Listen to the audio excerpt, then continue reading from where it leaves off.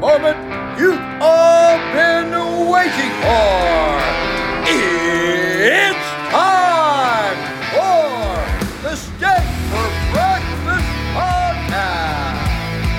It's Friday, February 2nd, 2024, and this is the Steak for Breakfast Podcast, episode 326 and 327. Make sure you're subscribed to the show. It's available across every downloadable podcasting platform. Find us on Apple, Spotify, iHeart, and Google Podcasts. Check out the Steak for Breakfast link tree to take the show's Instagram, our latest Substack, and verified accounts on Twitter, Getter, and True Social. What's up, everybody, and welcome to the first of two big Friday editions of the show today. I'm Roan. Noah's here. Yo! We've got a great slate of guests coming in here. We've got a quintet of House Republicans. Matt Gaetz, Anna Paulina Luna, Eli Crane, Troy Nehls, and Bob Good will all be here. We'll also be joined by North Carolina 1's congressional candidate, Sandy Smith. It's been a busy week, and we're going to take a look at a lot of headlines today. Articles of impeachment have finally cleared committee for DHS Secretary Alejandro Mayorkas. We'll bring you the latest on the vote. Donald Trump met with the Teamsters this week. Might not get the endorsement from the brass, but what does it mean for the workforce? We'll analyze. It was a busy week up on Capitol Hill and in Washington, D.C. We'll bring you the latest with the Biden administration. And we'll take a big, long look at what's going on the presidential election on the campaign trail. But before we get into any of our headlines, let's take it up to Capitol Hill and the Rayburn building and allow you to change the way you consume your news. Smokey, this is not Nam. This is bowling. There are rules. Today, Junior! America! Steak. For breakfast! So stand by. All right, everybody, welcome to the Steak for Breakfast Podcast. I'm Roan. Noah's here as well. If you're a first-time listener, welcome to the show. If you're a long-time listener, welcome back to America's fastest-growing political podcast. And we're going to be up on Capitol Hill for an overwhelming majority of both episodes today. And we're starting off with the man who's representing Florida One of our favorite firebrands, Mr. Matt Gaetz. Welcome back to the show. Good to be back with you guys. Man, it's been a while. Saw you in some Twitter spaces, and here we are back on the show. Our listenership's really going to enjoy this, and we've got a bunch of stuff to talk about because you guys have had a busy week. Yeah. We've had a pretty crappy week, to be honest with you. We passed this nonsense welfare bill that masqueraded as a tax bill, where now, without even a social security number, with just a tax ID number, you're going to have all these illegals qualifying for the child tax credit. And it was a corrupt deal. I'll just be straight with you. Here's what happened. The Republicans were willing to give the Democrats all of the illegal alien welfare that the Democrats wanted in exchange for the Democrats voting for all the corporate welfare for the big businesses that the Republicans wanted. And at the end of the day, this legislation passed with 357 votes. There were 188 Democrats who voted for it, 169 Republicans. So here we have a Republican majority, and we're passing principally a Democrat bill to give more welfare to illegal aliens. How does that make you feel about the week? Sure, it makes our listenership feel absolutely awesome. Us as well. Ralph Norman said a lot of the same things when he joined us on our Tuesday edition of the show. I'm only assuming, since I've seen him on the news a couple times this week, Representative Bob Good will be saying the same things in our next edition of the podcast as well. But here's the thing. Every time we see somebody from the Republican conference out on the news this week, they do allude to a lot of those illegal welfare-based things that are interwoven into this tax bill. But at the same time, they say, but there's some good stuff in there. Is there really? Yeah. If there is, can you tell our listenership what it is?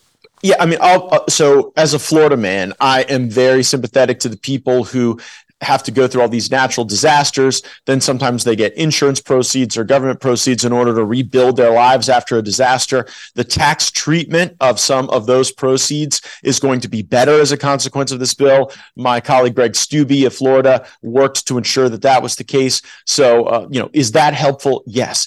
Is the business expensing helpful? For small businesses to have a little bit less paperwork and be able to get more of that revenue in their coffers? Sure. But we could have done those things as discrete single subject bills. But what happens is they mush everything together, and then you have to vote against some stuff that you like because it's kind of good, because it carries with it the shit train of some massive welfare payout to illegal aliens. Yeah, that's the truth right there. And then we kind of want to stay in money related things before we jump into anything like the border, Congressman. So we're a little over a month away before this CR expires. We understand. We've kind of conditioned our listenership. You know, we've talked to you in Twitter space. We've followed this with a lot of people who actually care about changing what's going on Capitol Hill the same way the government's been funded essentially for decades. And we knew it wasn't going to change in 150 days with Mike Johnson overnight with the flip of a light switch, just based off of the way some of the votes go. And we're not talking about it's some of the America First delegation, members of the Freedom Caucus, etc. It's the 100 people that always side with the Democrats every time there's a continuing resolution on the floor.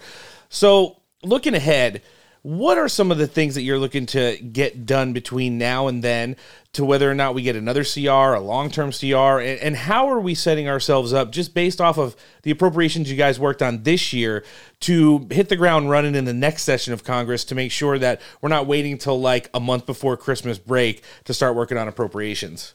It is the operative question. And right now, we are in a circumstance where some of the single subject bills that we've passed, for example, on the Department of State and foreign operations, they're really good bills because they have deep cuts to a lot of the wasteful spending that functioned as having America serve as the world's police force and the world's piggy bank. We're against that. So we've got some of those bills that are good, but there are other of the single subject spending bills where we can't get the votes for the programmatic change and the cuts because, like you said, we have scores of Republicans who go join with the Democrats. I'll give you a few examples. Like we had in our military funding bill, we did good getting the drag shows out, getting the critical race theory out, but I want the whole umbrella of DEI cleaved away from the military. I just want the military to be a place where we focus on capability, survivability, lethality, effectiveness. And we don't get into building social justice warriors.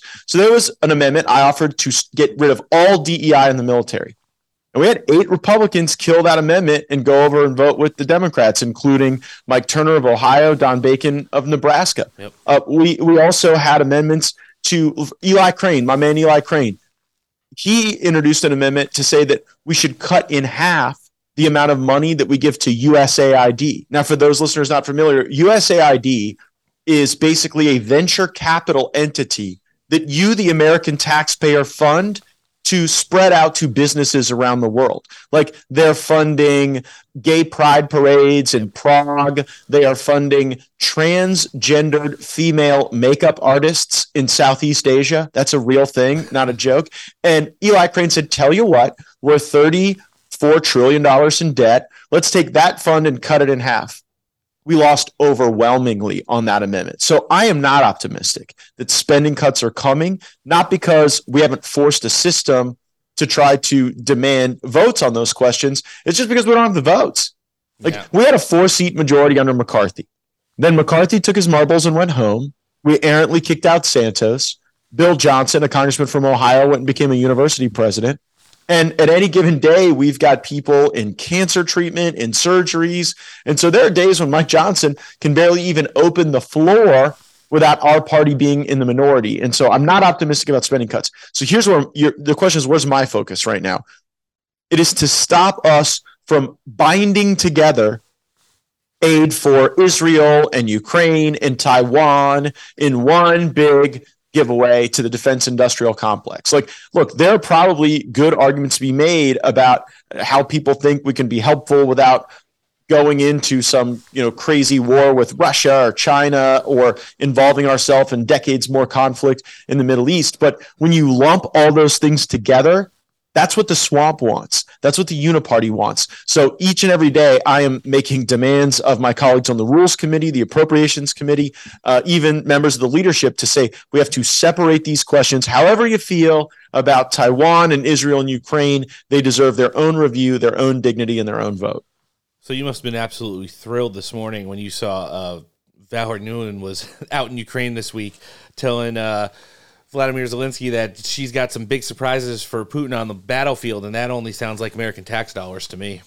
Well, it also sounds like a real risk of escalation and accident, right? I mean, it's not just money that's at risk in Ukraine. Russia is a nuclear power that has enough weapons to destroy the globe 10 times over. Correct. And we're going to go and risk, God forbid, some accident, God forbid, just some crazy Russian general launches some munition that goes into a place where we have Americans or service members.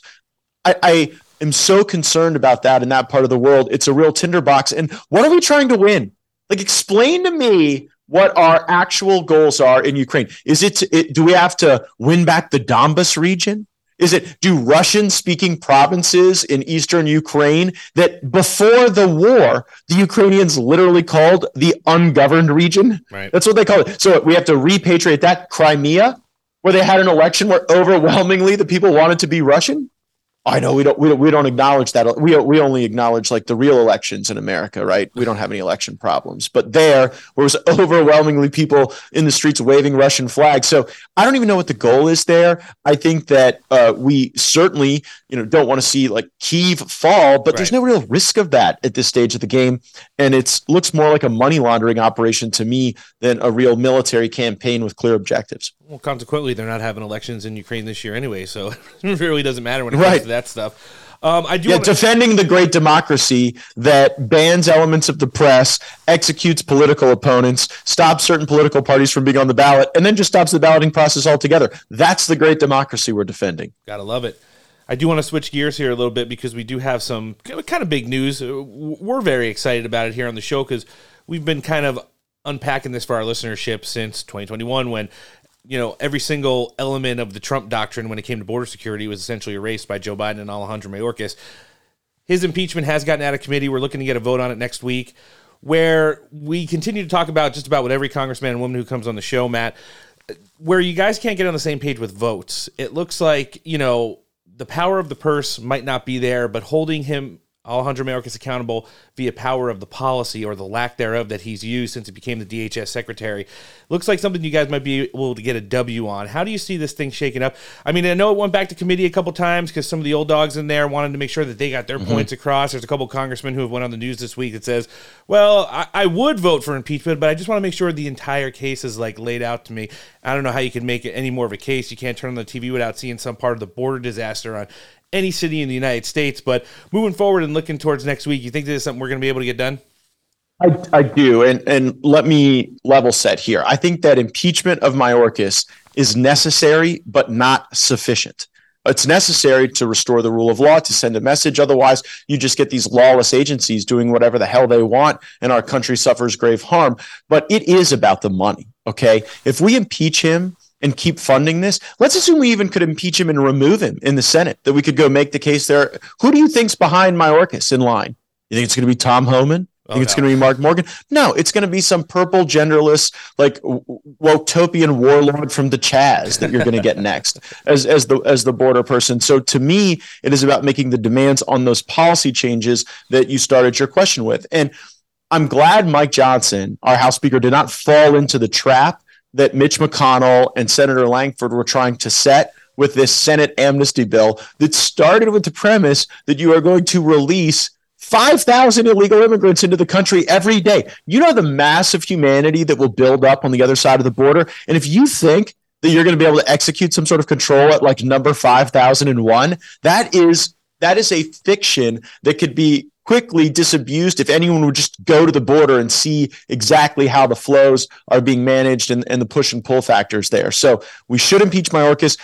I give credit to Speaker Johnson for doing that big trip that brought a lot of the skeptical members down to Eagle Pass, where they could get eyeball to eyeball with the Texas State Police, Texas Guard, Florida Highway Patrol, Florida Fish and Wildlife, everyone there doing their job. And then obviously it's the orders directly from Mayorkas that are stopping us from being able to protect the country from the invasion. And then when it comes to border security, do you think whether Mayorkas doesn't get, convicted in the Senate or he refuses to step down, let's just say the person on the other side of him is worse, as you alluded to, maybe the final boss of every woke meme out there on the internet right now.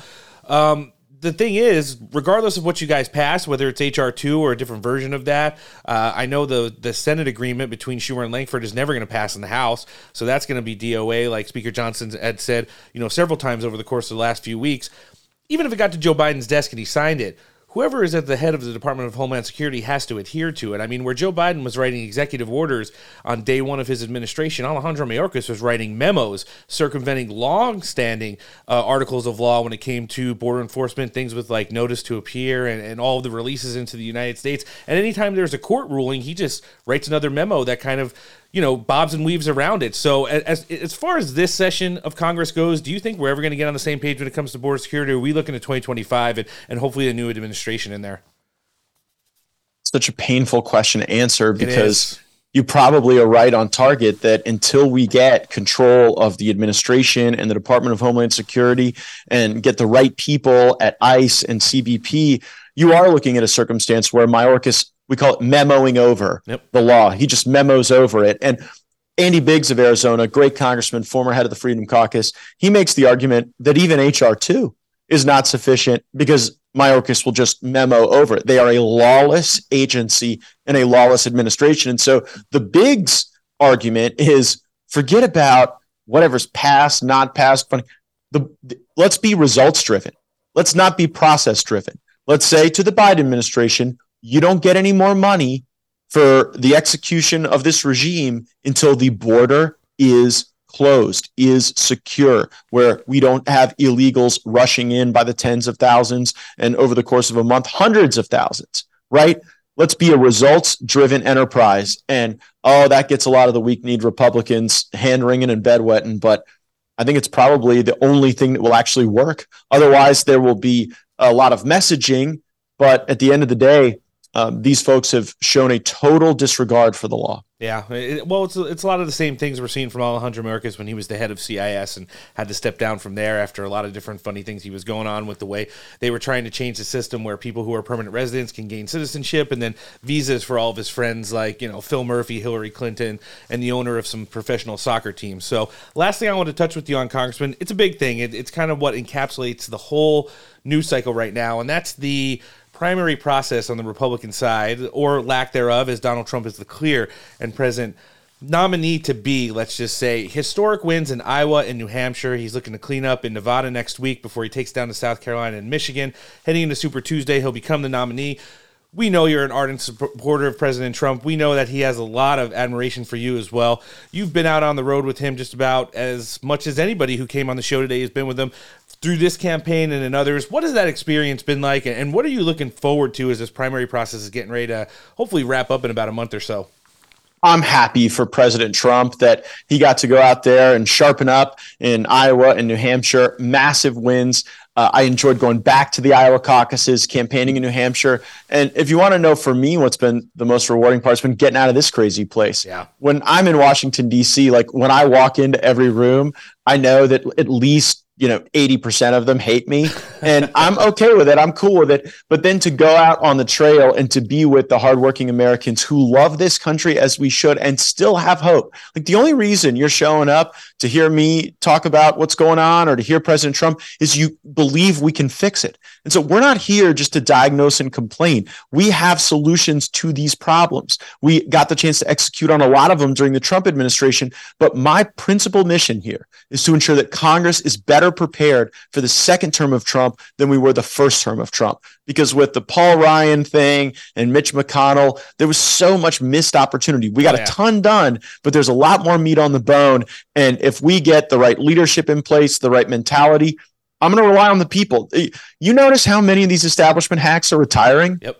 Like after the way they've acted here, they don't want to go face their voters. And so I'm counting on the people of this country to go and find great candidates to support them and get them here. I don't have some massive nationwide political organization. I need backup, and I need the people to send it. No, that's why we try to identify as many as the America First congressmen and women that bring them on the show so we can hear the same kind of messaging. It's not just theatrics. People need to understand in a vote-based system, there's only so many things you could do. Like in the way it's set up right now, where you guys have the House and the Senate, and obviously the executive branch is tied up by Democrats, there's usually very little leeway, especially with the political climate that's going on in America right now. At the same time, where people have frustrations with Congress, it should even encourage them more. We've found a lot of candidates across the country who are getting Trump endorsements, who either ran in 2022 and didn't get over the finish line. We're hopeful for them in the next term to get up there, because you guys need to have power in the House when Donald Trump comes back, or it's going to make his job and getting Agenda 47 done in those first 2 years that much harder. So, I mean, we know it, you know it. Our listenership is definitely learning all about it, Congressman, and we thank you very much for joining us today. We're obviously going to live link your congressional website in the show description so everybody can check out all the great work you're doing for everybody in Florida One and across the country. But if anybody wants to follow you on social media, where can they check you out? At Matt Gaetz and at Rep Matt Gaetz, just about anywhere on the internet. I have a podcast. It's called Firebrand, available anywhere you listen. Quite a few episodes out this week. I've already listened to all of them, and now you just listened to a little excerpt of it here on Steak for Breakfast, getting the show kicked off today. This is the Congressman representing Florida one of our America First warriors. Mr. Matt Gaetz, thanks for joining us. Have a great weekend. Thank you. I'll be back soon. DHS Secretary Alejandro Mayorkas have just been released. Peter Ducey joins us now with all the details. Hi, Peter.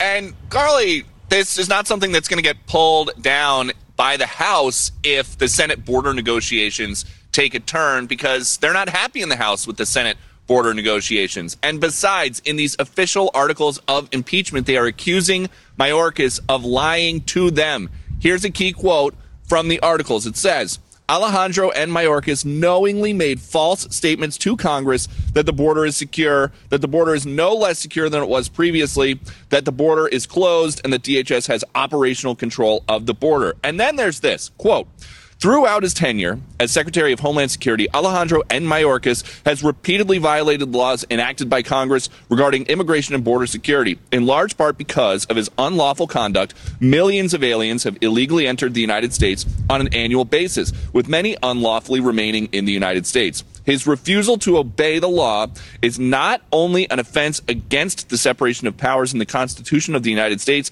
it also threatens our national security. And now, the Homeland Security Committee's chairman, Mark Green, is breaking it down like this. He says about Mayorkas, he has breached the public trust by knowingly making false statements to Congress and the American people and obstructing congressional oversight of his department. These facts are beyond dispute, and the results of his lawless behavior have been disastrous for our country. DHS is responding to this. They have a brand new statement. It says, this farce of an impeachment is a distraction from other vital national security priorities and the work Congress should be doing to actually fix our broken immigration laws. But that is unlikely to move any of these House Republicans, and the Speaker of the House, Mike Johnson, says they are going to move to vote on these articles of impeachment for Mayorkas as soon as possible. Back to you. And getting things kicked off on our Big Friday edition of the show today. I'm Ron Noah, still here. Yo. And if you guys just heard from the Florida congressman as we let in with Matt Gaetz today, he gave us a little bit more of a breakdown on what's going on and the latest on this. Still no vote as of today, Friday. Looks like it's getting pushed to early next week. But the fact of the matter is that the article of impeachments have now passed committee and are out onto the floor. So as we're getting ready to get things started on this Big Friday edition of the show, happy Groundhog Day to everyone. And what do you think, Noah? We're getting early spring this year, according to Punxsutawney Phil. Early spring? Early spring. Did not see a shadow. Is spring rain? And where you usually have an 82% 6 more weeks of winter, he rebuked that this year. I mean, we're getting plenty of rain. Yeah, that's all I've been seeing. So it looks like, as far as the cold weather goes, we'll be hitting spring a little bit earlier than normal this year. So that's the latest out of... I can dig it. That'll be nice on my motorcycle. That's the latest on the ground from Gobbler's Knob. Ooh, is that where Kamala Harris works? Oh, that's where... She probably has that listed as a previous employment location on her resume. Oh, it was Knob Gobbler, maybe. Oh, God. Yeah, it's going to be interesting to see what's going on with the impeachment stuff, how this is looking as far as votes go. I mean, out of Matt Gaetz, we're still going to interview Anna Paulina Luna and Eli Crane this show and kind of gauge them where they see it's at. We're going to have Bob Good and Troy Nels in our next edition of the podcast as well. So you'll get a complete view of what it looks like from outside the Freedom Caucus, inside the Freedom Caucus, and everything in between. It's kind of the picture we're trying to paint for you guys on the show today, plus a lot of other stuff going on. Up and down week for the Biden administration for sure. A weird press conference yesterday with Lloyd Austin. We'll touch on that a little bit later in the show. Donald Trump was in Washington, D.C. this week, meeting with the International Brotherhood of Teamsters executive branch. Could be a big deal, could not. I think Donald Trump kind of weighed in on the same way. We'll check on that. And then the latest from the campaign trail. Donald Trump didn't do too much campaigning this week, but he did have a lot of surrogates who are working in states like South Carolina out doing a lot of the work for him and in the cable news cycle. So big show. Again, happy Groundhog Day, and let's jump right into this. Obviously, once the articles of impeachment cleared committee, we were going to hear from leadership. We're going to hear from Mike Johnson, who provided a statement earlier today, which is Friday. But yesterday, Tom Emmer released a statement and spoke to a press gaggle up in the halls of Congress talking about this. Let's hear him. Hey, the House Homeland Security Committee is going to mark up articles of impeachment against Secretary Mayorkas for willfully and systematically refusing to comply with the law and for breaching Americans' trust. These articles are the product of a deliberate, thoughtful, and fair investigation revealing that Secretary Mayorkas' failure to fulfill his oath of office has resulted in an historic border crisis costing thousands of lives. I first called for Secretary Mayorkas' impeachment last May, and I stand by that call today. Since Joe Biden and Secretary Mayorkas took office, there have been more than 8.3 million illegal crossings nationwide. There have been 1.7 million known gotaways. And by the way, those are just the ones we know about. Just last month, there were more than 302,000 illegal immigrants encountered at the southern border, the highest single month ever recorded. But the Biden administration's border crisis is not just about illegal immigration. It's about fentanyl. It's about human trafficking, and it's about our national security. These are the things that threaten the livelihood of every single American. And these are the things that Secretary Mayorkas has refused to address while simultaneously sending a message to the world that our borders are open, and if you choose to come here illegally, you will get released into the country with little or no chance of removal. More like secretariat. After nearly a year-long investigation carried out by the Homeland Security Committee into the border crisis, a few things have become very clear. Number one, the crisis is intentional. Number two, Secretary Mayorkas is responsible. And number three, he must be held accountable. Secretary Mayorkas has had 3 years to either do his job, to protect our borders, or to resign. If he should be resigning, but since he won't, and since he's failed to do his job, and I think willfully, it's time to impeach. And I turn it over to our speaker, Mike Johnson, who we'll hear from a little bit later in the show. So, Noah, now that we're out of committee and 2 articles of impeachment, failing to secure the border and lying to Congress, have been filed on behalf of Alejandro N. Mayorkas. How do you feel? What does the N stand for? Nincompoop? You want to know what? I went back and looked at the yearbook pictures that were given to us earlier in the year of when he was the co-captain. Oh, wait, I know what it stands for. No data. Congressman, I don't have data on that, but my office would be glad to get back to you as soon as we can. I do a pretty good Mayorkas. Yeah, it's actually, you do a better Fauci. Yeah. I still think we need to bring back tarring and feathering. Oh, man. Put them in that, what is that thing called where you put your hands and neck through it so people can throw tomatoes at you? Oh, I don't forget what it's called. Yeah. And it's it's wild to see that they were able to get this out of committee because it's been kicked back twice already. But as always, Republicans, much like boomers and libertarians, can't do anything without fucking it up. There's already a couple people who saying like, when it comes to impeachable articles, I don't know if this really crosses the threshold for high crimes and misdemeanors. So I'm really going to have to understand what the intent here is and make sure it's not payback for what happened to Donald Trump. We'll hear some of that later. Speaker Johnson put out a statement, and I said we're going to hear a brief clip of him a little bit later, trying to paint the timeline throughout the course of the week, directly following the impeachment articles clearing committee. I'm going to read it here. Since the moment he was confirmed, Secretary Mayorkas has willingly and consistently refused to comply with federal immigration, fueling the worst border catastrophe in American history. He has undermined our public trust through multiple false statements he's made to Congress, obstructed lawful oversight of the Department of Homeland Security, and violated his oath of office. I commend the House Homeland Security Committee for conducting a thorough investigation, which was exhaustive, into Secretary Mayorkas' failed leadership of the department and his role in the ongoing border crisis. Today's vote in committee is a solemn but necessary step to bring accountability for The American community is devastated by the effects of an open border. We'll also touch on that in just a second. You hear about how spicy it's been getting up in New York with the illegals from Venezuela up there? Yeah, I saw videos of, 4 or 5 guys that literally got caught beating up police officers, and then they're doing their little walk when they got released or whatever with no charges whatsoever, and they're flipping off the camera and just being basic jagaloons. Neck tats and all. Yeah. Although we were able to bring you a few committee highlights and lowlights, everything from, the representatives who said this was a witch hunt and a hoax to some of the representatives who gave us fodder for memes all week talking about an electrified border wall that's surrounded by alligator-filled moats, patrolled by F-16s, and, rogue sovereign citizens with assault rifles protecting it and shooting potential asylum seekers in the legs.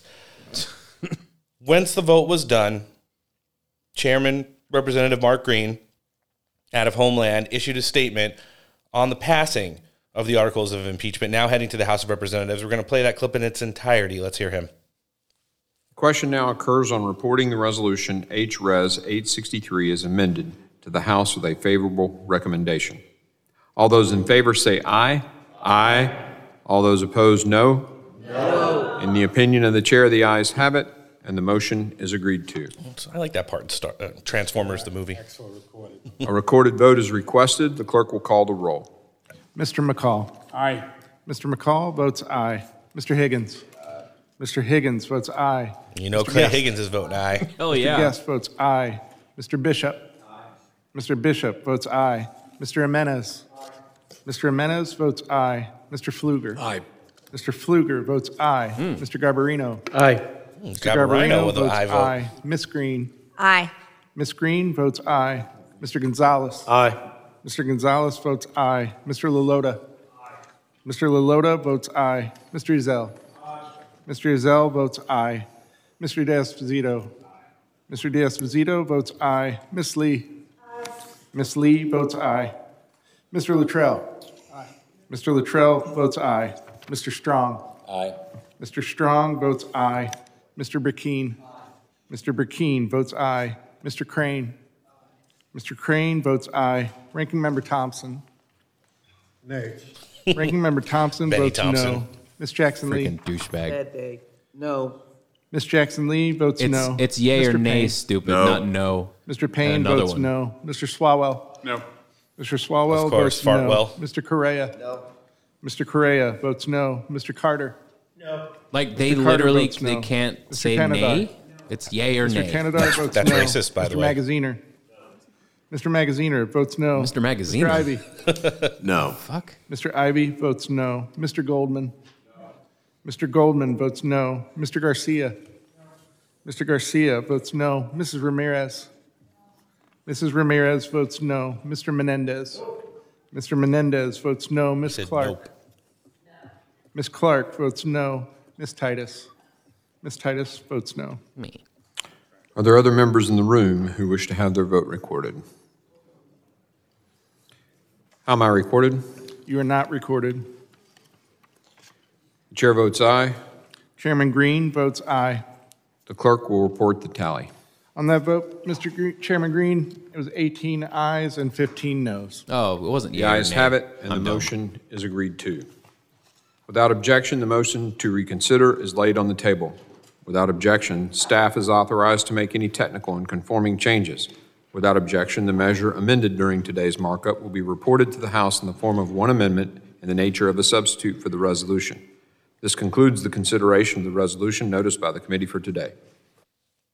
And we're looking to have probably, unless some people on the other side of the aisle, the Democrat side, are bullied into close district race in an election year votes, pretty much the same kind of partisan tally when we get to the floor vote. I don't know why I thought it was yay or nay. I mean, I guess they were saying aye or no, right? It's the same thing. Yeah. I think we're good. No, but I was making fun of them for saying no, but that's what they were supposed to say. So, Well, they're all I idiots apologize, anyways. you fucking retards. There you go. Benny Thompson said this was a baseless investigation and How do you figure? said the American people deserve better than this right now. Jeez. Many other Democrats who were asked about it throughout the course of the week outside of the House of Representatives pointed back to this being a congressional issue, and the reason that Joe Biden and Alejandro Mayorkas let 10 million people into the country after Donald Trump let in essentially nobody, especially in the last 2 years of his presidency, is simply because Congress is broken, which is a 100% unadulterated fantasy, to say the very least. I mean, with the stroke of a pen, Joe Biden could stop this right now. He chooses not to. He doesn't want to take any of those immigration wins that would make it look like he's falling back on Donald Trump policies in an election year. He's already doing bad enough already. So I talked about what happened up in New York this week, and, you know, Noah gave you a little lead in on the assault. Apparently there were some illegals doing some, I guess, illegal behavior in Times Square, and when they were approached by police officers, one of them crossed the threshold to be detained, and when that was attempted, up to 6 other illegals, I believe all from Venezuela, attacked the police officers, beat them, repeatedly kicked and punched them in the back, ribs, and head. Also punched both NYPD officers in the face and stole one of their cell phones, which is eventually how they tracked the group of illegals down. What an idiot. I saw Fox News played a brief clip of this. I think it's important to talk about and to hear from. Let's check it out. Just into Fox News now, NYPD making 2 more arrests, illegal immigrants, and that attack on officers. Those suspects also allegedly stole an officer's cell phone. Well, that'll help them track you down. So a 5th illegal immigrant accused of attacking 2 New York City police officers over the weekend showed no remorse or regret.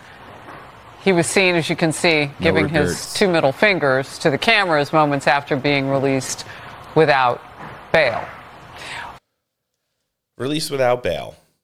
Of course. I also saw some follow-up reports this morning indicating that several of the illegals have now boarded buses and are heading for places like Chicago or even California, which means none of them would be appearing for their court dates at some point, which would be in the near future. I saw current Empire State Governor Kathy Hochul yesterday. She was walking into a building and was being peppered with questions from reporters wanting commentary on this specific incident, to where she stopped, almost looked like aggravatedly, and said, "No one touches our police officers. These people should be detained and they should be removed from the country." Yes. It's pretty easy to say that, though, as a Democrat who wears the fact that you're a sanctuary state across your chest once the people have already committed the crime, been processed, and are into the wind. Would have been helpful 24 hours before. New York Mayor Eric Adams was asked the same kind of question, and he said, essentially, this is the system that you vote for. As the mayor, I'm powerless to do anything with it. He pulled the old Joe Biden, which, again, with the stroke of a pen could be changed. We can go from cashless bail to lots of cash bail with the stroke of a pen from New York Mayor Eric Adams, but we don't want to talk about that. We want to talk about watching this stuff on TV, and again, one of the police officers was briefly in intensive care. The other one just got what some are calling superficial injuries. He should have received none of them. Intensive care? Yeah. That's serious.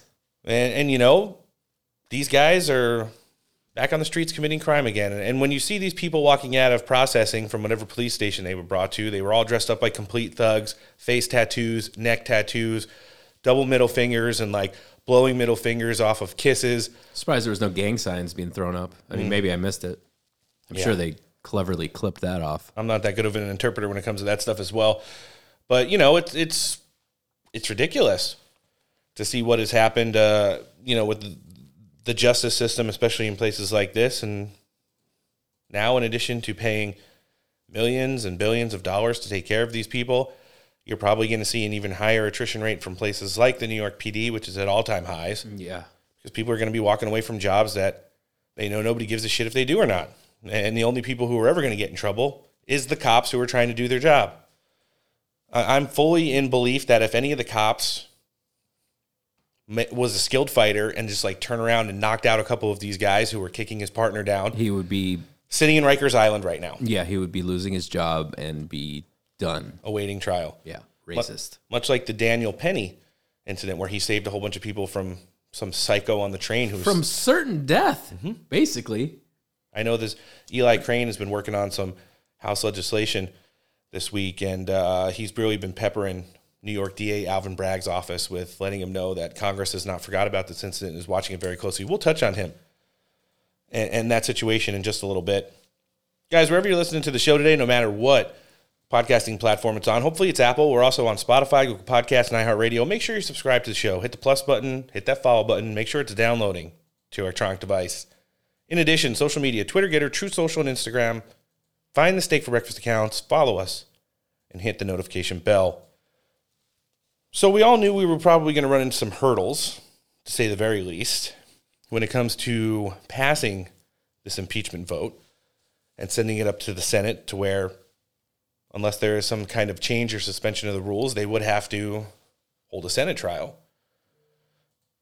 We were going to have some self-inflicted wounds from within our own party. Leave it to nobody other than departing Colorado 3 rep Ken Buck, who voted twice to vacate the speaker, albeit it's not too on board with this one, to jump on MSNBC, one of the 2 cable networks he's vying for a job in, them and CNN, once he leaves Congress at the end of the session, to talk about how he's not with it when it comes to the Mayorkas impeachment vote. Let's hear him. They get right to the man who now tells NBC News he is a solid no on impeachment, Republican Congressman Ken Buck of Colorado. Welcome back to the program, Congressman. I know you were previously undecided. What led you to decide you will vote no? Well, this is not a high crime or misdemeanor. It's not an impeachable offense. This is a policy difference. Let me, from the outset, say there is a crisis on the border. The law needs to be enforced. But if we start going down this path of impeachment with a cabinet official, we are opening a door as Republicans that we don't want to open. The next president, who is a Republican, will face the same scrutiny from Democrats. It's wrong, and we should not set this precedent. Have leaders been trying to convince you otherwise? And is there anything that will change your mind? Or when you say solid no, you mean solid no? Yeah, I'm not changing my mind. I have met with Chairman Green from the Homeland Security Committee. I have met with the staff. I have talked to outside constitutional experts. I've talked to former members of Congress about what this would mean for Congress. I believe I have done my due diligence, and I am standing firm at this point on this. If there's some new evidence, I'm happy to look at it, but I don't believe. I think we can lose. I think we need 215 votes to pass. Matt Gaetz alluded to Ken Buck, and then, of course, Rhino Don Bacon out in Nebraska. And there might be like 1 or 2 others who have gone on the news and said, I'm really going to have to take a hard look at this to see legally if this crosses thresholds. Lying to Congress, what's been done to the country should be enough. Yeah. How is that not? It's treason. Matt Gaetz is also, he did a real good job of pointing out the way through executive order. There's been over 20 directly addressing Trump-era border policies that Joe Biden has written. In addition, the phrase that Congress uses to describe the way Alejandro Mayorkas has memoed his way, not only around immigration law, but current federal court rulings. Alejandro. N. Mayorkas. Nincompoop. No data. You know what I'm going to do? I'm going to send those high school yearbook pictures of Alejandro Mayorkas to Matt Gaetz today and say, for as much as we'd like to spread him around, you've got a little bit more of a reach. I hope you like the picture of him with his afro. It should be glorious. See if he spreads them. Last clip we got before we jump in with Florida Congresswoman Anna Paulina Luna for the first time on a reschedule from our Tuesday edition of the show. We're sorry, / It happens. You're welcome. Speaker Johnson was on Fox Business right before the show started today talking about the impending impeachment vote. Let's hear him as we're getting ready to jump out of this segment. Look, everybody knows Mayorkas is an unmitigated disaster as a cabinet secretary. I believe he's the worst in the history of the country. And impeachment is a really important and serious measure for the House to take. It's a heavy responsibility that we have under the Constitution. But when someone refuses to comply with their oath of office, when they intentionally break existing federal law, and when they lie to Congress, it's a great breach of public trust. And there really is no other measure that we have in the House to hold them accountable but that ultimate penalty. It's a good point. Yeah. When you are someone, and we've heard from a lot of different people, IRS, FBI, whistleblowers, former cabinet officials, former heads of federal agencies, if you lie outside of anything that you do within the scope of your job, when doing that job, sometimes more than an inadvertent crime that's committed. It should be a no strikes firing. And if the only way to fire a cabinet member... I mean, if I don't do my job correctly... So if they tell you have to get like 6 trucks unloaded and you only do 5, but you tell them you do 6, you might be in trouble.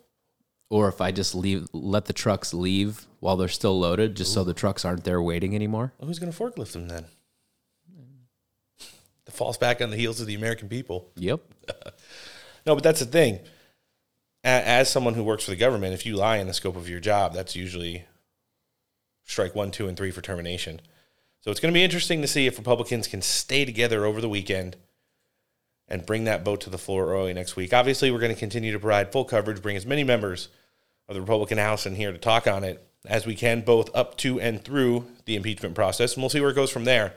Other than that, we're getting ready to jump in with Congresswoman Luna, but before we do that, let's hear from one of our partners. Hi, this is Beardo over at Beard Vet Coffee. What's wrong with America today is that Americans are putting convenience over values. We need to start thinking about our dollar as a vote. We need to start using those dollars to support companies that believe in our values and aren't afraid to take a stand. That's us at Beard Vet Coffee. We're not another pretend conservative company that puts a pew-pew on the packaging to fake align with our principles. We don't identify as America First, we live America First. We're vet-founded, vet-focused, and obviously bearded. So, if you haven't had a cup of Beard Vet, buy a bag, help us continue to support veteran charities every month. And as we always say, stay awake, not woke. Use promo code STEAK for 10% off your order. All right, joining us next on the show today, this big Friday edition of the Steak for Breakfast podcast. She's the Congresswoman who's representing Florida's 13, but as many of our listeners know, she represents all of the America First movement. Rep. Anna Paulina Luna, thanks for joining us on the show. Thank you for having me on. Very excited to be here. We've been tracking you for quite a long time and are glad to finally catch up. I'm sure our listenership is going to be excited to hear from you. And we've got a lot of stuff to talk about. It's been a busy week up on Capitol Hill. Oh, 100%, but wouldn't have it any other way. Yeah, that's the truth there. So first thing I want to talk about is it seems like the battle over the border has kind of gone three-pronged now. We have the impending impeachment of Alejandro Mayorkas as that's getting ready to head to a floor vote. We also have the Senate pseudo-amnesty bill that's kind of getting worked on between Senator Langford and Schumer and everybody else at the White House right now. And then we have something that's not really in maybe the authority of the House, but I'm sure everybody's closely watching the Texas v. Biden in regards to the Shelby Park area. Now, as House Republicans, I'm sure in and out of conference have talked extensively about all the stuff going on. I'm sure number one is securing our U.S. southern border at the moment. How are you guys looking at this, and what are some of the things, including the Mayorkas impeachment vote that you guys are looking to do to make sure the border gets secure? Well, look, the Senate amnesty bill is dead on arrival. I mean, myself, Freedom Caucus members, I'm sure the members that you also have on today's show. And then also, I mean, people are we're over it and we're not going to be playing the ball of the Senate. But the point is that, impeachment for Mayorkas, this should have been done day one. The one thing that ticks me off is right now we don't have the Senate, but instead of being aggressive, I feel like my party is basically trying to play nice, and these people are not nice. And Mayorkas, regardless of what you view on amnesty, he's hurting people on both sides of the border. So you can't say that you're for amnesty and for illegal immigration and that you really want to help these people, because what's happening is these people are basically getting put through the meat grinder. So just bad all the way around, and Americans are suffering. So that's probably been one of the most frustrating things. But look, I mean, if they really wanted to fix what's happening at the border, the White House, the Senate, they should have passed H.R. 2. We did that months ago. They didn't like it because it's too conservative for them. And by conservative, I mean it literally just secures our borders and does something that even back in the 90s, Democrats would be agreeing and championing. So what we're trying to do right now is really kind of just show the American people, look, isn't it interesting that this is coming up on an election year? But this is absolutely by design, and 100% of what's happening at the border is absolutely at the hands of Joe Biden and the Democrats. Now, when you've heard some commentary, I'm sure, at least seen it on the news from Joe Biden, whether he's getting in and out of the helicopter or to and from the podium over the course of the last couple of days, he says he has confirmed that the border is broken. He also alluded to saying it's been there for a long time. And then, when you talk about the things that he wants, everything that the Democrats have kind of slowly dripped out in the news since around congressional recess at Christmas time. You've had Kamala Harris, AOC, you've had Alejandro Mayorkas, of course, Joe Biden, even people that aren't in politics right now, like Hillary Clinton, all allude to the fact that the only way to secure the border is to deal with all the people that they've already let in. Now, over 90 pieces of executive legislation from Joe Biden, in addition to 20 that directly erased most of the major components of the Trump doctrine when it comes to border security as soon as he took office. You're talking about 4 million people nearly were remaining in Mexico when Joe Biden took office, and that just opened up the floodgates when he stopped, MPP and all of the way that the asylum hearings were being held, the erasure of Title 42, etc. And I understand when you say that this is by design, but how much of a non-starter is it? I mean, I know the Senate bill is like a preamble to amnesty, but we really feel like that's going to be Joe Biden's big and if not only legislative push for the rest of this time up until the November election, to say the only way we're going to be able to shut down the border is if we deal with the people that we've already let in. Yeah, that's not happening. It's ironic because I actually met with a senator over, obviously on our side, and it was really horrifying to hear him say that the only way that Congress is going to get border security is by pushing amnesty. And frankly, they can shove it. I'm not doing that. And I think a lot of my colleagues aren't going to do that. And, talking about dealing with people here, the people that are here aren't just women and children. And I hate that they try to chalk that up. If you look at any of those big lines of people coming in, it's mostly military age males. Correct. They're not all Hispanic. A lot of them are from Africa. A lot of them are from the Communist Chinese Party. A lot of them are people that are on terrorist watch lists, and they're just coming in. They're bogging down the legal immigration system. So like our offices are getting inundated with people that are trying to do it the right way and are getting kicked to the back of the line because of the courts that being bogged down by all these people coming here illegally. And frankly, the only way to deal with, the people here is deportation. No, it's the truth, and then when you talk about the job and leadership right now, we've had all different kinds, just about every flavor of members of the House of, on the Republican side over the course of the last few weeks and on the show, realists like Mike Collins and Corey Mills. We've had people who just straight up tell you how it is maybe even a little jaded now that he's got a chance to experience the system, like Matt Gaetz, someone who will tell you the entire history of the world when it comes to Republican politics, like Matt Gaetz. And everybody's kind of said the same thing. We've even had leadership in here. Chairwoman Stefanik joined us on the show last Friday, and she gave a really great interview and talked about Speaker Johnson. President Trump on the campaign trail out at the Nevada Commit to Caucus event that happened just this weekend said some really good things about Mike Johnson and said history will prove that he's going to be a better speaker than people are giving him credit for. Out of all the things that he was kind of handed, and that's the pre-established deals of Kevin McCarthy regarding the budget, the fact that the federal government, has basically been budgeted by continuing resolution and omnibuses for nearly 3 decades now, if not longer. And all of the other intangibles when it comes to border security, right before Christmas break, him and Chairwoman Stefanik went on Fox and Friends and they said, border security is the hill that House Republicans are going to die on no matter what. And it looks like, at least up to this point, with some of the stuff that he said, I mean, I'm sure everybody would like to see a little bit tougher MAGA Mike, but at the same time, I think, when you're talking about the generational changes that are going to be needed, to transform the way that the House is run, I think he's kind of setting the groundwork to have you guys set up for a good session next year. But in the meantime, holding the line on border security seems to be something that he's kind of got a knack for at the moment. Oh, yeah, no, there's no doubt that he's going to absolutely champion really killing that Senate amnesty deal. So I'm not worried about that. But I do think that, they have, and by they, I mean the Senate, especially, our own Senate leadership, which really ticks me off. Mitch McConnell is not exactly the best thing for the American people. And Agreed. So he is absolutely trying to cut back end deals with Democrats that are pushing for open borders. And I think that it's really egregious. And frankly, people forget, remember, Kamala Harris and Joe Biden ran on an open border platform. They treated Hispanics as stupid. They said that we were breakfast tacos. They played Justin Bieber's Despacito, all of that stuff. Yeah. And then they realized that Hispanic Americans at the border didn't want that, which is why we got a lot of those red seats there that flipped blue districts. And now they're backtracking and saying that they want to help out. So they're literally, gaslighting Americans. They abused us. Now they're going to pretend that they're the solution. And it's a complete joke.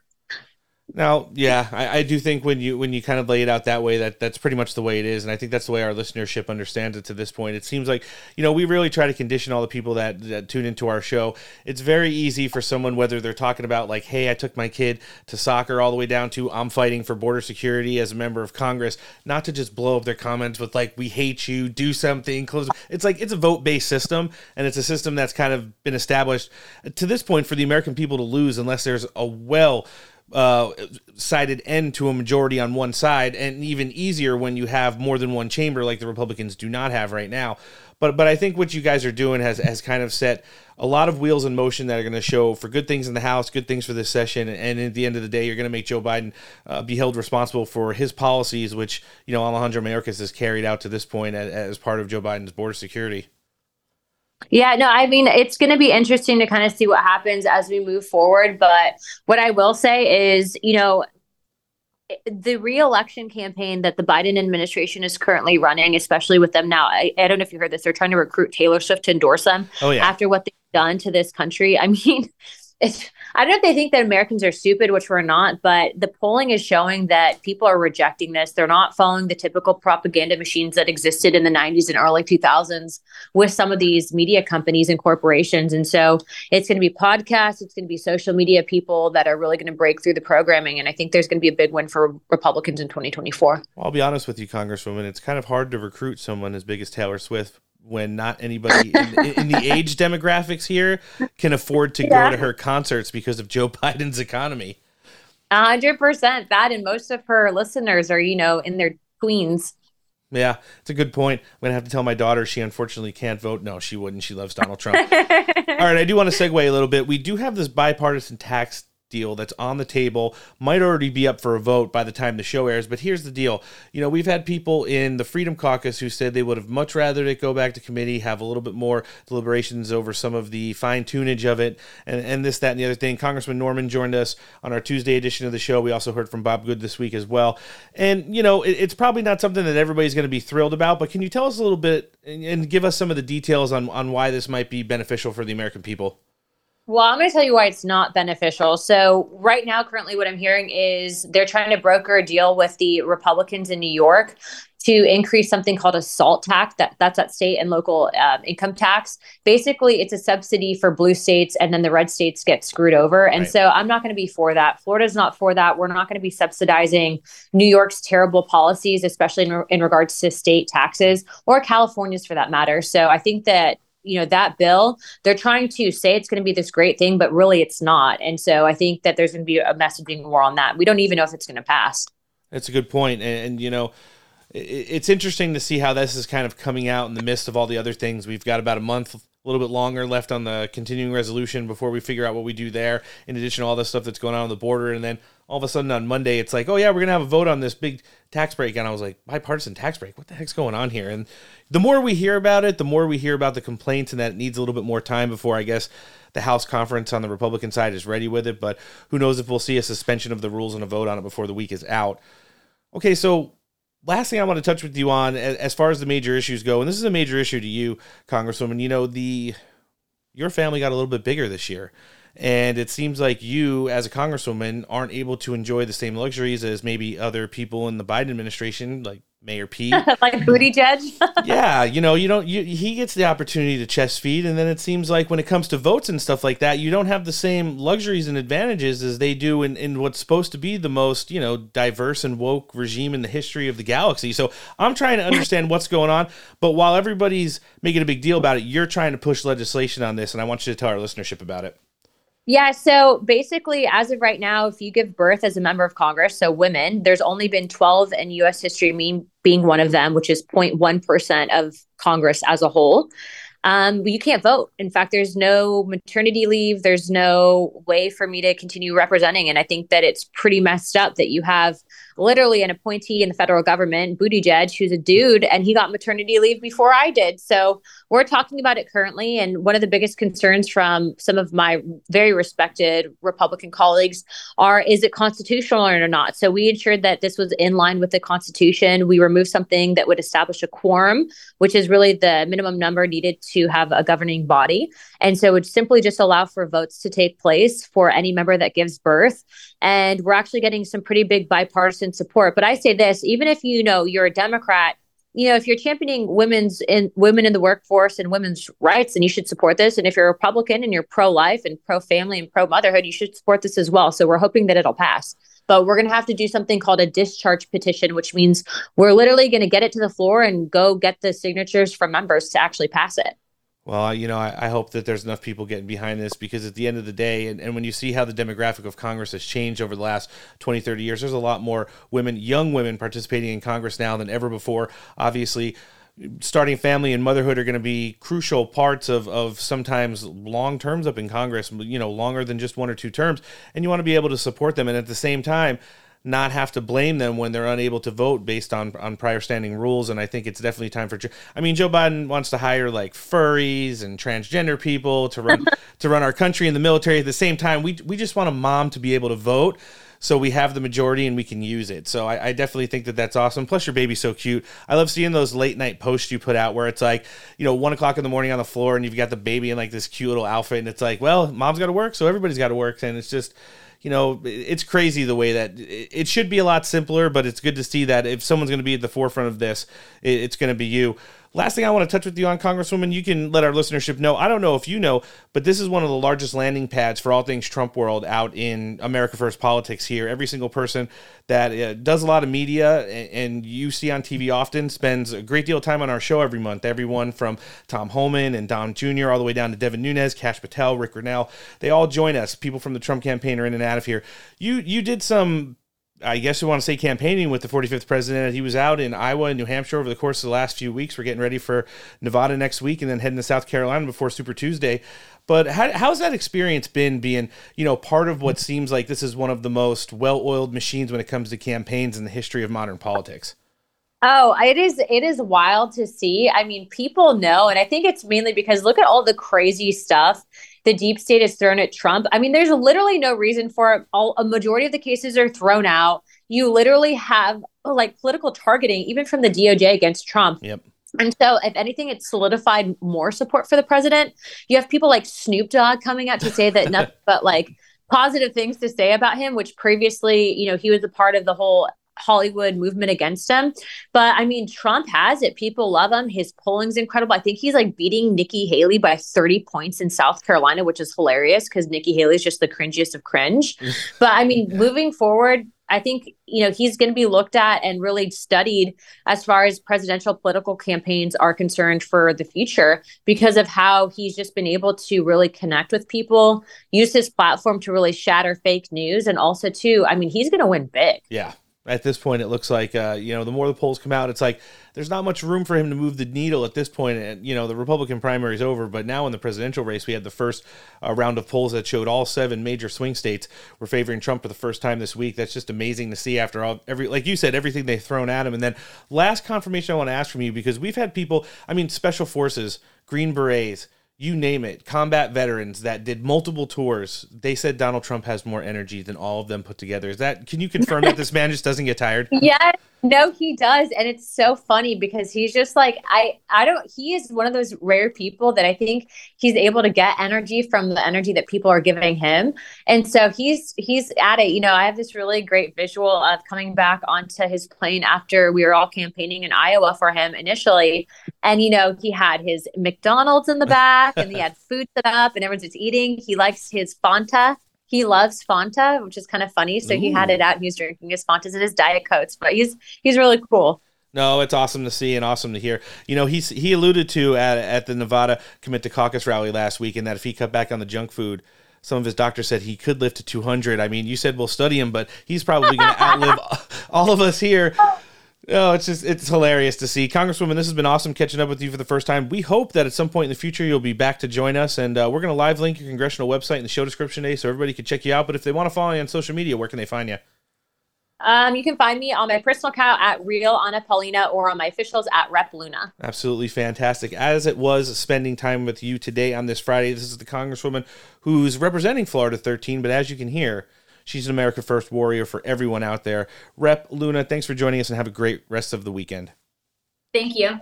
Biden travels to the key swing state of Michigan today, and he's got a lot of work to do there if he expects to win it again. He won back in 2020 there, but the political ground has shifted, and some of the groups that used to support him, well, they may now be up for grabs. Ed O'Keefe is at the White House. He's been following all this closely. Ed, good morning. Tony, good to see you. Michigan is set to play a crucial role this year, and its 15 electoral votes are very much in play. Polls continue to show former President Donald Trump with the advantage over Mr. Biden after Trump lost the state in 2020. Both candidates know winning support from union workers could be key in Michigan. Trump met Wednesday here in Washington with leaders of the Teamsters Union. And while they're unlikely to endorse him, Trump is hoping to make inroads with its rank and file. The current president is set to meet today with members of the United Auto Workers, which did endorse him last week, as you see there, after he stood with them on the picket line last year. But Mr. Biden also faces strong criticism and growing opposition from Michigan's sizable Arab American and Muslim American communities, who are becoming increasingly opposed to his continued support for the Israeli government and its war with Hamas as casualties continue to rise in Gaza. The president's been faced with protesters out on the road recently and at some of his speeches, and the fear of voters not turning out in Michigan is why he'll be rallying all the support he can today. As we're jumping back into the news portion of the show here, and before we do, Noah, what'd you think about having Rep. Anna Paulina Luna on for the first time? Oh, she's awesome. Definitely worth the wait. Yeah. She was pretty based. The reschedules happen. You know, what are you going to do? You're a busy person. Those pesky House votes. I know, right? Like, well, at least somebody's doing their job.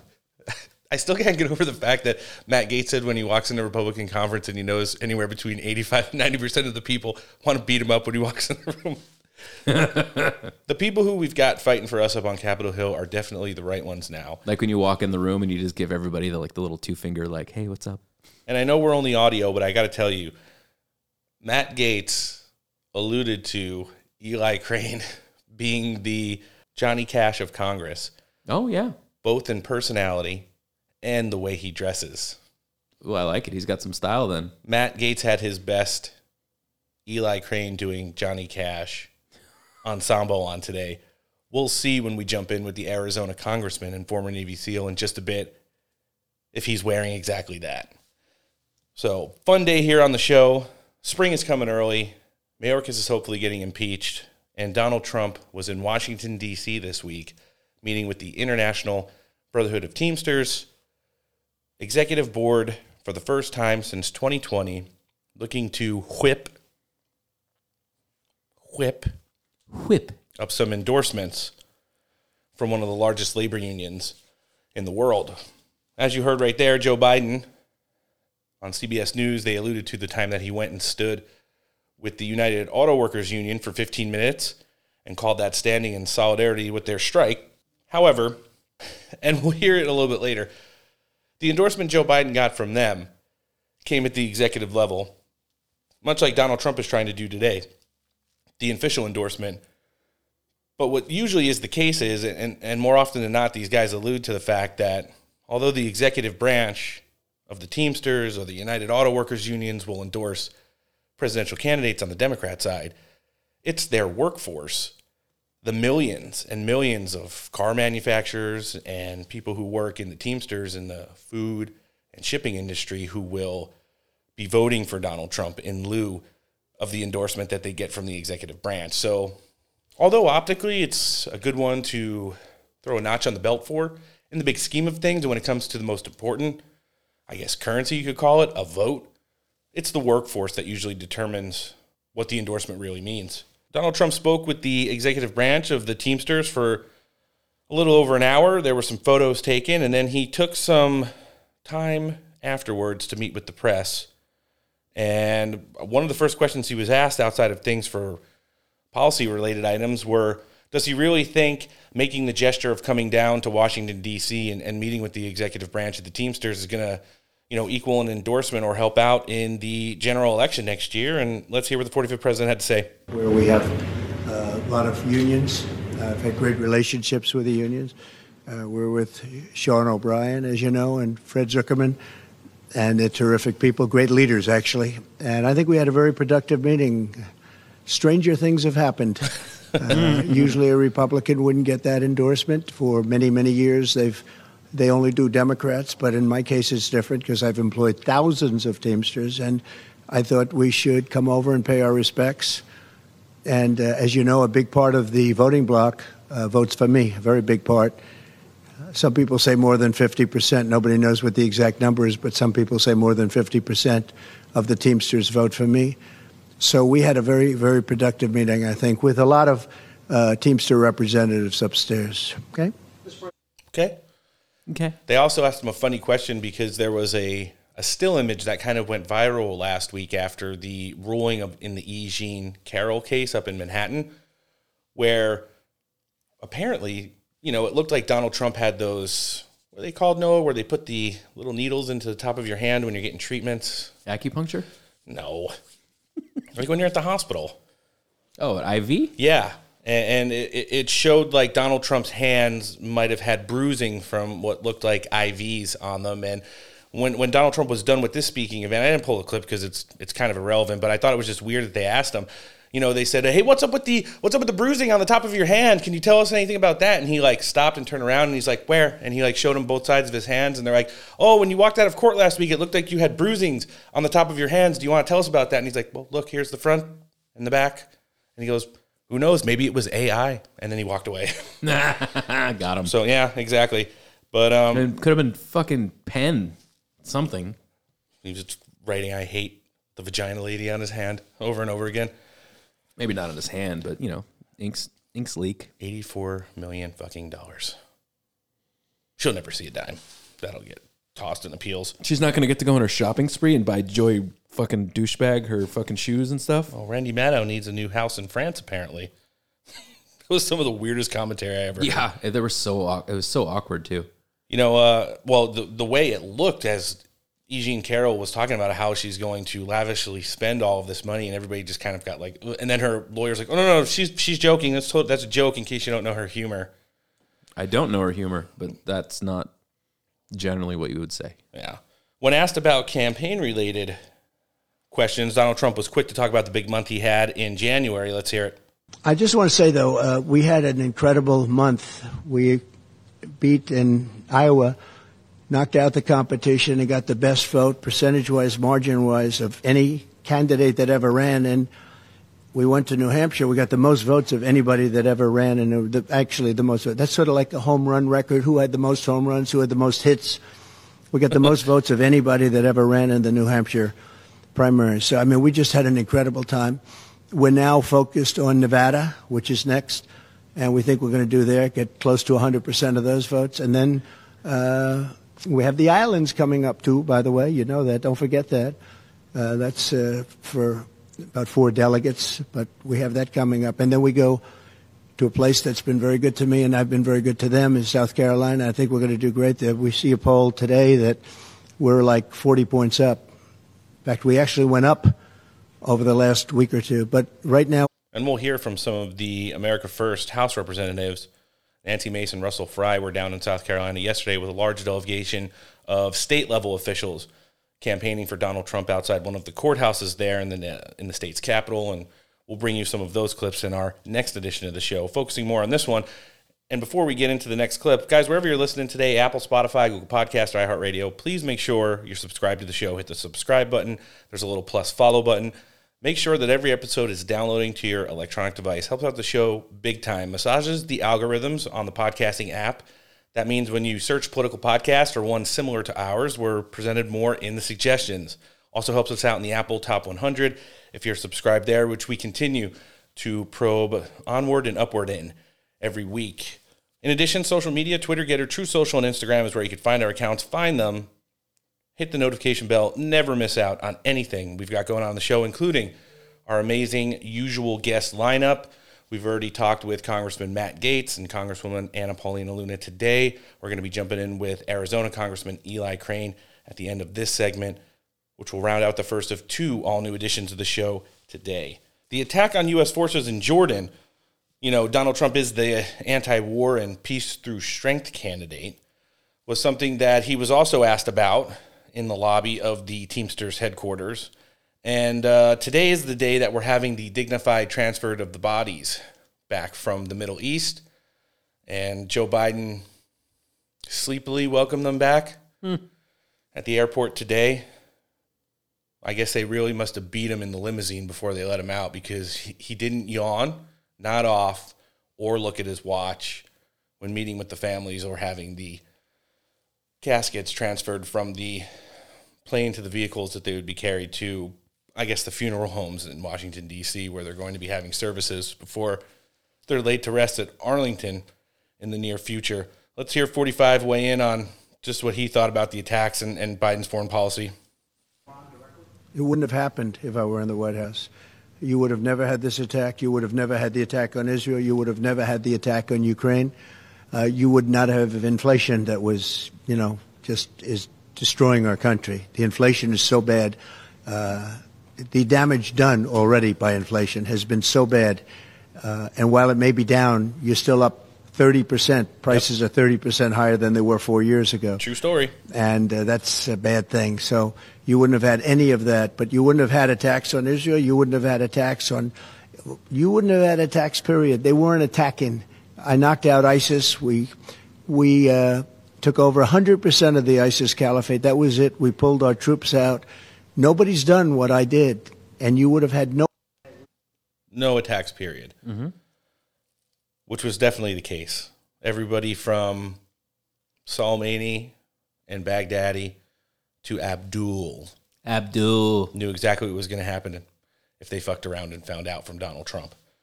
And this is just another case of failed foreign policy. And even though some of the official terror groups in the region, like Hezbollah linked, which are Iranian-funded terror groups in Iraq, said, believe it or not, Noah, they're ceasing all, counterinsurgency measures against U.S. forces in the region because they don't want to have the current standing Iraqi government to incur any embarrassments. I guess getting droned by the Biden administration would be an embarrassment if they continue to take pot shots at U.S. servicemen and women in the region.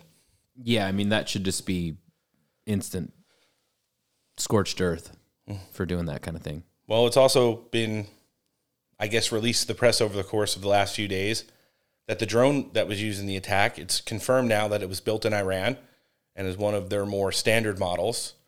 I still don't agree with the timeline that these terrorists were able to get so close to the base or have someone on the inside that was allowed to kind of predict when these drones left, when they would return, and what path they took to return, that they could just sneak one of their own drones in behind it, split off at the last minute and hit a barracks instead of landing on the airstrip. I don't buy that. Mm-mm. We are the makers and holders of the best military technology on the planet, and to think that that's all you need to do to infiltrate our drone-based systems, it just doesn't sit well with me. Last clip I've got from Donald Trump talking in the lobby of the Teamsters headquarters from Wednesday was him commenting on the border amnesty bill that's currently being worked on by Langford, Schumer, the Biden White House, and Alejandro Mayorkas in the Senate. Obviously, Mitch McConnell's got his hands all over it, too, because he likes cheap labor and hates working on the immigration system.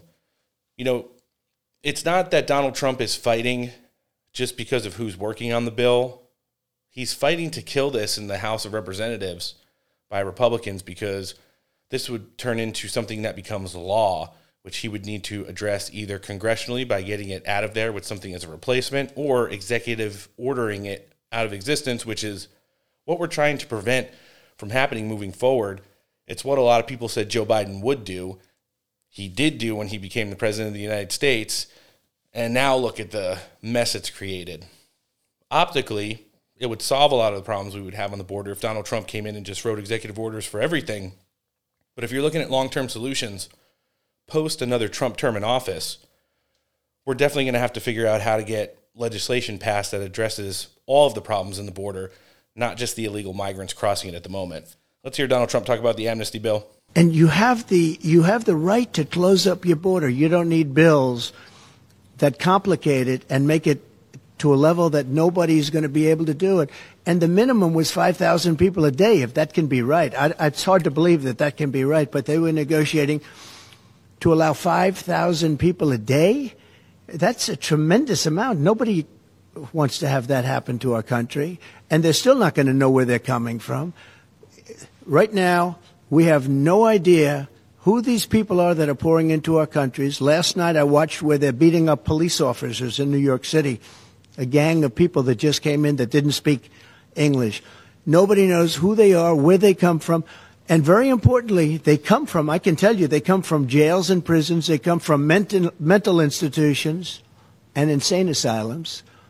And they're terrorists. They have a lot of terrorists coming, too. And we don't want them, I'm sorry, So we had a very strong border. We did have a strong border. And You don't know. I went back and looked because one of the congressmen who's been on our show recently made a reference to Castro's Cuba and during the times when people were trying to overthrow him in the early years of his dictatorship in Cuba. And one of the things about people leaving was some of these groups who wanted the political prisoners released from prison. Castro not only agreed with him, but let all the criminals out with them and sent all of those criminals with the political prisoners out of the country into the United States. Yeah, it's a win-win for them, not for us. So where you might have migrant families or people who are maybe genuinely escaping persecution in their home countries, although when you look at the numbers that have come across the border, those numbers are minuscule compared to just the economic migrants and people looking to suck the system dry here. Coming through the border now, you can't imagine places like third world shitholes like Venezuela, all those places in Europe and Africa where, political wars are still being fought all the time. And Russia, Ukraine, war criminals escaping that, and then the Chinese in such huge numbers over the course of the last couple of years, getting over to South and Central America and making their way up to Mexico before legally crossing the United States and then being in the wind. It's ridiculous. And we saw a little taste of it this week. I think that was like, on a scale of 1 to 10, probably like a 3 of how bad it could obviously be with people who are maybe criminals or now getting associated with gangs in New York, being able to do a lot worse than just beating up a cop. Well, yeah, you get 5 or 6 people, or I mean, how many people was there? I saw the compilation photo of all their mugshots or whatever it was. It was like 5 in the beginning, 7 total have been charged. Yeah, so just imagine when it's not just 7 people beating up a cop. Imagine when it's 40, 50, 60, 70 people. Taking over streets, robbing businesses, causing public disruptions. Yeah, taking over an entire neighborhood, taking over your home. Yeah. And there's been reports all throughout places like New York and Chicago where now migrants are knocking on the door and asking for help and food or money and then breaking into the house, like forcing themselves in. Yeah. There's also been rumors in places just like that where migrants are like catching people in their driveways and saying like, there's now a fee to live in this neighborhood because they're providing protection from other people.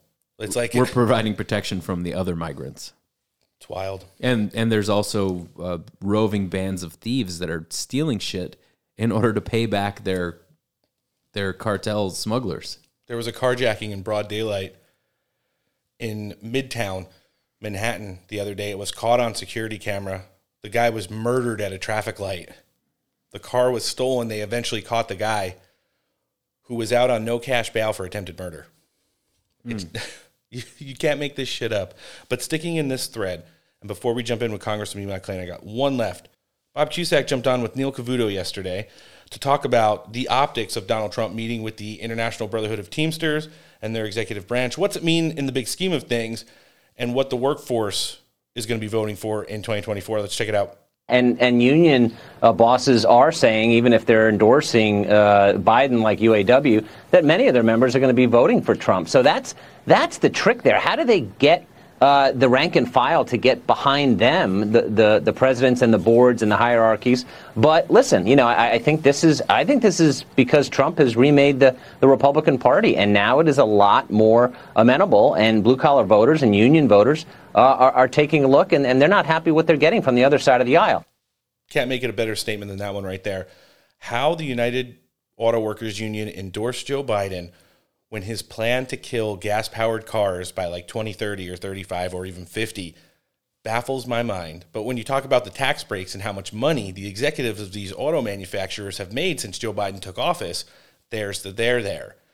When he talks about Donald Trump's remaking of the Republican Party, where historically Republicans will come in, you'll get some kind of a moderate tax break that fizzles out after a while based off of the way the economy works and inflation being up and down and stuff. In addition to, Donald Trump wants to save the domestic auto industry, bring it back in a lot of aspects, and make sure that these union workers' jobs are protected for the next 25, 30, 40, 50 years. That's where you see the overwhelming majority of the workforce, regardless of who their corporate entities endorse, voting for Donald Trump come this November election. We're going to leave it at that and keep an eye on what the president's got going on the campaign trail this weekend. In the meantime, we're getting ready to jump in with Arizona Congressman Eli Crane. But before we do, Let's check in with one of our sponsors. I think it's time we had a conversation about a good night's sleep. Pillow King of Minnesota, Mike Lindell, and the apparatus known as the MyPillow family has been cranking out savings down at MyPillow for over 20 years. And for the first time in 20 years, they've changed the long-standing MyPillow and now have the MyPillow version 2.0. You enter promo code STAKE at checkout, you're going to get buy one, get one free. In addition to that, they've got great savings on all things like MyPillow dog beds, the Air Lindell version 1 and 2, My Slippers, and Giza Dream Everything. If you're more of a morning person, they've launched My Coffee. It's available in the bean, the bag, and the pod. When you enter promo code STAKE here, you're going to get 25% off your order or 50% off when you make it a monthly subscription. MyPillow.com/stake for anything sleep related. If you want the coffee, MyStore.com/stake, or you can always talk to a qualified pillow representative. 1-800-658-8045. All right, joining us next on the show today, this big Friday edition of the Steak for Breakfast podcast, he's a congressman who's serving Arizona's 2nd Congressional District, one of our great friends, Representative Eli Crane. Welcome back to the show. Hey, thanks for having me, guys. Man, you guys have had a marathon/busy week up on Capitol Hill. It seems like whenever something seems like it's coming to a conclusion, but we have another breaking story coming out of Republican conference. A lot of stuff we want to talk with you about, and I think we want to get started with the impending impeachment of Alejandro Mayorkas. It seems like for all the things that Republicans haven't been able to get on the same page of this session, and although it had to go back to committee a couple times, it seems like there might be some unification when it comes to, if we're not going to be able to hold the Department of Homeland Security by the power of the purse, we're going to do it via the power of the policy or lack thereof when it comes to Alejandro Mayorkas, looking for the impeachment vote early next week. How do you see this thing developing? Well, I'm a little disappointed it's taken this long. I know I speak for many Americans when I say that. But the bottom line is, with such a razor-thin majority, we need to have everybody on board. That's taken much longer than many of us have wanted to do. And so, we've been steadily building this case over the last year. I think we've had close to 20 committee hearings about the southern border. And just the complete disaster down there. And now I think we're ready to take a vote and actually execute and impeach Secretary Mayorkas in the House. Now, when you hear a lot of commentary coming out, both from within Republican conference, definitely within, like the America First delegation, the Freedom Caucus, et cetera, that Speaker Johnson hasn't been as strong as a lot of people hoped he would have been on some policy things or bipartisan legislation and things of that nature. Do you think when it comes to getting this task done of holding Alejandro Mayorkas accountable for the job that he hasn't done since he came in with Joe Biden back in 2021, this is something that could have, for the rest of the session, get the Republican House going in the right direction? Oh, I think this will definitely be a win. I don't think it's anywhere close to what we need to be doing, but it's definitely a win. And, unfortunately, this place is so screwed up, backwards, corrupt, and swampy. I mean, you got to take notice of even the smallest wins. I don't think anybody believes that Mayorkas is going to be impeached in the Senate. But when we look at our options and what we're able to actually do to secure the southern border, which is the ultimate goal, I mean, we can pass H.R. 2, but if the Senate doesn't take it up, if President Biden won't, sign it, execute it, it doesn't really matter.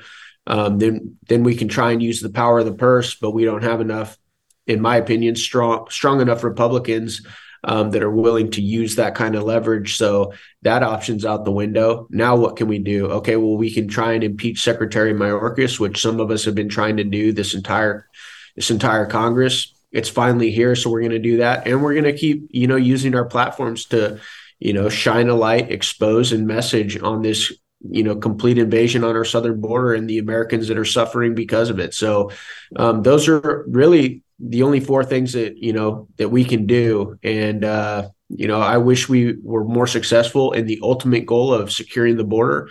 But once again, we've been incapable to do what the American people deserve. Oh, you make some great points there. And, when you look at our lineup of House Republicans who are joining us on the show today, yourself, Rep. Anna Paulina Luna, Matt Gaetz, Bob Good, Troy Nehls. This is a lot of the people, not only in committee or when they do these hits on the news, but just in general have been familiarizing and showing the American public, pulling back that curtain and letting them see what's really going on Capitol Hill. for as many as the struggles I think as the Republican House has had with the slim majority in this session of Congress, I do think you guys are setting the groundwork to have some more successes in the future. Everything when it comes to like budgetary matters or how it is identifying how much of the party really needs to actually act like Republicans. And you see things like that in like the bipartisan vote when we do a continuing resolution or the NDAA and stuff like that. So I mean, I'm sure someone who wants to like immediately get work done like yourself, Congressman, it has to be frustrating. We've heard it several times on the show, but there have been some bright spots, and you've definitely been at the forefront of that. Well, thank you for saying that. And I didn't realize you had so many pipe hitters on the show today. I actually feel a little insignificant. You got Luna, Gates, Good, some of my best homies up here. So I'm glad that you continue to bring quality onto your program. But you're right. I do struggle with the incrementalism, the slow progress, because I do want to get things done in it. And I realize that, maybe after my freshman term, I'll mature a little bit and, start to play the long game a little bit better. But I'm frustrated. I'm frustrated because I'm here to represent the American people, and they're frustrated, and they don't want incrementalism. They don't want us to keep kicking the can down the road and, fight another day. They want results now. And let's be honest. I mean, it's not like the border has just been an issue in this year or last year. Sure. It's been an issue for a very long time. And I think the American people have been more than patient. And how many times can we talk about the stats, right? Should we go over them again? 300 people on the terrorist watch list since Biden's taken office. He's got another 9 months left. Over 100,000 people dying a year from fentanyl. Families being destroyed by, MS-13 gang members coming over the southern border with their MS-13 gang tattoos, being allowed into the heartland of the country. Just today, we had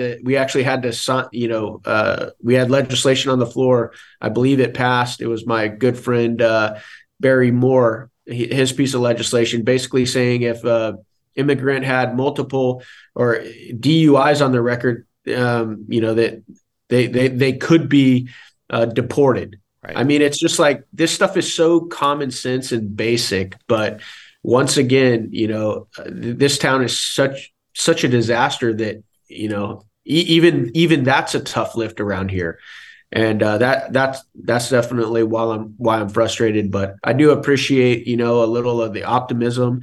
And I know many of my colleagues, feel the same way. And so if we are moving the needle, then hey, I'll take it. But I'm never going to be satisfied with what we're doing right now, because I don't think it's even close to enough.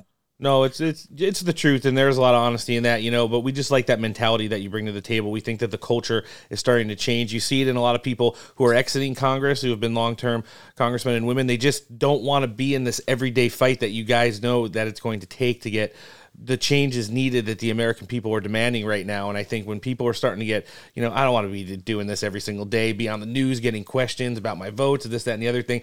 Those are all little pieces that I think are going to add to the bigger puzzle that's going to be leading towards success down the road. Now, you did mention disaster just a few seconds ago. And when I think about that, I'm thinking about the Lankford, Biden, Schumer, Mayorkas immigration deal or whatever they're working on up there. Speaker Johnson said it's DOA in the House of Representatives as long as it allows more than 0 people to come across the border illegally as part of any quota. Plus, there's a lot of very vague amnesty vocabulary in the intertwinings of parts of that bill that no one's seen, but that has been leaked to the press. How are you guys looking at this one right now? Oh, I think the word you and I have both been using, disaster, is exactly descriptive of what the Senate is cooking up. I mean, it basically codifies the invasion on our southern border. It's waving the white flag as far as I'm concerned. And I'm embarrassed that this is coming from a Republican senator. And I think, people in the state of Oklahoma should, feel the exact same way. Yeah, I think they do with the censorship he's gotten from the Oklahoma GOP. And we feel that it's more than fitting, to say the very least. I do kind of want to switch gears here. There's something I want to, a few of the things that you're working on that I want to highlight specifically to give our listenership a little bit of taste of what you're doing outside of these pieces of legislation and agreements that are going on right now. Recently, you wrote a letter to New York District Attorney Alvin Bragg about the situation surrounding Daniel Penny. He potentially saved the lives of people, in New York Transit while someone who obviously was going through whatever was being verbally assaultive, threatening, and had a long documented history of those kinds of behaviors and worse. Can you tell our listenership a little bit about what went into that letter? Yeah, basically, here's the deal. The news in this town and the news in this country and even globally moves so quickly now with 24-hour news cycles that it's so easy for a big story to break. And then, 6 months ago, 6 months later, 9 months later, nobody's talking about it and nobody's thinking about it. This is one of the reasons why we're writing a letter to the DA in New York, Alvin Bragg, about Daniel Penny, because we don't forget about Daniel Penny. We're not forgetting about him. We want New York and Alvin Bragg out there to know we haven't forgot about Daniel Penny. Honestly, we're disgusted, with the prosecution of Daniel Penny and how he's being treated when in many ways, Mr. Penny acted as a hero, saving many people, of all colors, all stripes on that, on that train in New York City when this lunatic, got on there and started threatening people, throwing his coat on the floor, saying somebody's going to die today. And, Mr. Penny went up and restrained this individual. Now, is it tragic? The outcome that this individual passed? Absolutely. Nobody's saying that it's not, but he's being charged for, I believe it's second degree manslaughter. Yep. And we're not okay with that. We're going to make sure that Mr. Bragg knows that we're watching this. And Daniel Penny, he's still in our thoughts and our prayers. He's on our mind, and we're not going to let go of it. Yeah, it's you see a lot of cases like this. This one was highlighted, obviously, for a while in the news, and it's great to see that, members up on the Hill aren't forgetting about this, because essentially this guy is a hero. Who knows if someone just wanted to be like just about everybody else on the streets these days. I mean, we saw 2 New York police officers get assaulted the other day by 4 illegal migrants who were dumped in New York City, and before one of the officers who was assaulted could even get out of the hospital, or the other one finished his report, all 4 of these illegal migrants were back out on the streets. Exactly. I mean, it's almost like if you were watching a Batman movie or something, Daniel Penny would be like the hero in the movie. Yeah. And this is what's happened. I mean, in places like New York, where, they, not only excuse these crimes, they rewrite the laws to where they're no longer crimes, but not only are citizens scared to death, the crime rates, skyrocket. And then any good Samaritans like Daniel Penny, are afraid to lift a finger to help anybody, because they know that that same justice system that has abandoned its citizens will then be weaponized against, heroes like Daniel Penny. And it's not okay. And it's why people are fleeing out of New York. Yeah. And it's why when you see a lot of these videos where people are getting attacked or assaulted, and you just think the first reaction is probably like, how is nobody stepping in? Because this is the result of these lawless cities and these radical DAs that come in here and just, empower the criminals and want the citizens to just live in fear. So that's just the kind of way it is right now. Congressman, last thing I want to touch with you on, you also joined a bipartisan bill to codify the Office of Native American Affairs within the Small Business Administration. I think this is a pretty big deal and something our listenership would be excited to hear about. Why don't you tell us a little bit about it? Yeah, so this bill, it's a bipartisan bill. We passed it out of Small Business Committee. It's H.R. 7102, and it establishes an Office of Native American Affairs with Small Business Administration. This office was already up and functioning. This just basically puts it into law as something that's going to be permanent. I represent, close to half the tribes in Arizona. And, unfortunately, there's some of the most impoverished people in the country. And so as a former entrepreneur myself, I'm well aware of how helpful entrepreneurship can be to constituents I represent, but also, families and communities within the nations that I represent. And so this is something that, I want to continue to push entrepreneurship, small businesses, within the tribes. And I think that it's going to be really good for their economy, which is something that they, definitely struggled with. And I'm glad that we were able to do it in a bipartisan way. No, we are as well. And then a quick follow-up to that, which brings it right back to your district where we're going to wrap with you today. For us, we track you. We see a lot of the great work you're doing up on Capitol Hill. But whenever you guys get a chance to get off, and get back home and be in district, a lot of the work that I see you doing is trying to, bring up and lift up and get these guys back to a sense of normalcy when it comes to, you mentioned the economic things, but just in kind of every aspect with the Native American community out in Arizona too. Can you tell our listenership real quick what that experience has been like? I'm sure living in your district, you've gotten to, be around these people for the entirety of the time you've been there, but being able to work so closely with them and learn all the stuff that's going on and ways that they're going to have a better life, I'm sure has been really awesome as one of the things that has been the congressional experience for you. Yeah, no, thank you. It's been a great experience for me. It's been eye-opening in many ways. And I'll be honest, we don't always agree with the tribes on everything. I'm not, regardless of which group that I'm working with in the district, our job is to help everybody that we can. And we try and do that without compromising our values and just what our goals are here. That being said, when our values align and when our worldviews align, we do everything we can, regardless of, what county they're in, what people group they belong to. We don't really care. Our job is to, do everything we can to help these folks. And so when you take when you take the tribes in my district, and I told you they are some of the most impoverished people in the country, sure. You can't help but, sit down, break bread, talk with these people, and your heart goes out to them. They're great people. And they share many of the values that most Americans do. And so it's an honor to be able to represent them. I hope we can continue to, move the needle. And one of the greatest things about, many of these tribal nations in Arizona is, like a lot of conservatives, they don't like heavy-handed, overreaching, federal government. And though they do rely on the federal government for, quite a bit. And so, there are many things that we're trying to, help them with.